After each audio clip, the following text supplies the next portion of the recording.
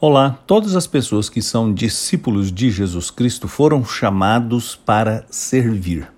Ele deixou isso muito claro quando afirmou que ele mesmo não veio ao mundo para ser servido, mas para servir, e que no seu reino os grandes são os primeiros a servir. Pedro aprendeu esta lição e por isso escreveu em sua primeira carta, no capítulo 4, no versículo 10, as seguintes palavras: cada um exerça o dom que recebeu para servir aos outros, administrando fielmente a graça de Deus em suas múltiplas formas. Verdades extraordinárias estão ditas neste texto. Primeiro, a ordem de servirmos uns aos outros.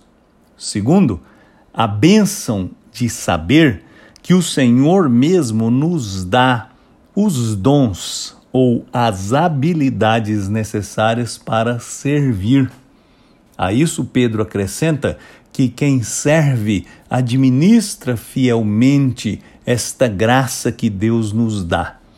Portanto, assuma o compromisso de servir, de ser útil, de estar disponível para, de alguma forma, servir aos outros através das habilidades, dos dons que Deus te deu.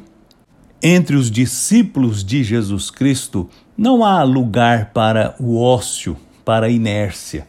Todos foram equipados com dons para servir, para serem úteis, para abençoar as pessoas ao seu redor, para, de alguma forma, mostrarem a diferença que Cristo fez em suas vidas, tocando a vida de outras pessoas, estendendo a mão a elas, ajudando-as, levantando-as, consolando-as, animando-as.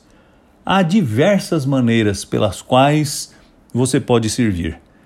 E é absolutamente imperioso que você o faça e que você comece hoje. Seja um servo como seu Senhor Jesus Cristo. Eu sou Aguinaldo Faria, pastor da Igreja Presbiteriana da Moca, em São Paulo. Vamos orar. Ó Deus Todo-Poderoso, eu te agradeço de todo o coração, porque o Senhor tem cuidado da nossa vida, porque a sua mão tem sido estendida sobre nós e porque o Senhor nos deu todas as habilidades e os dons necessários para servirmos. Então eu te peço, abençoa-nos com o privilégio de sermos úteis. Usa-nos.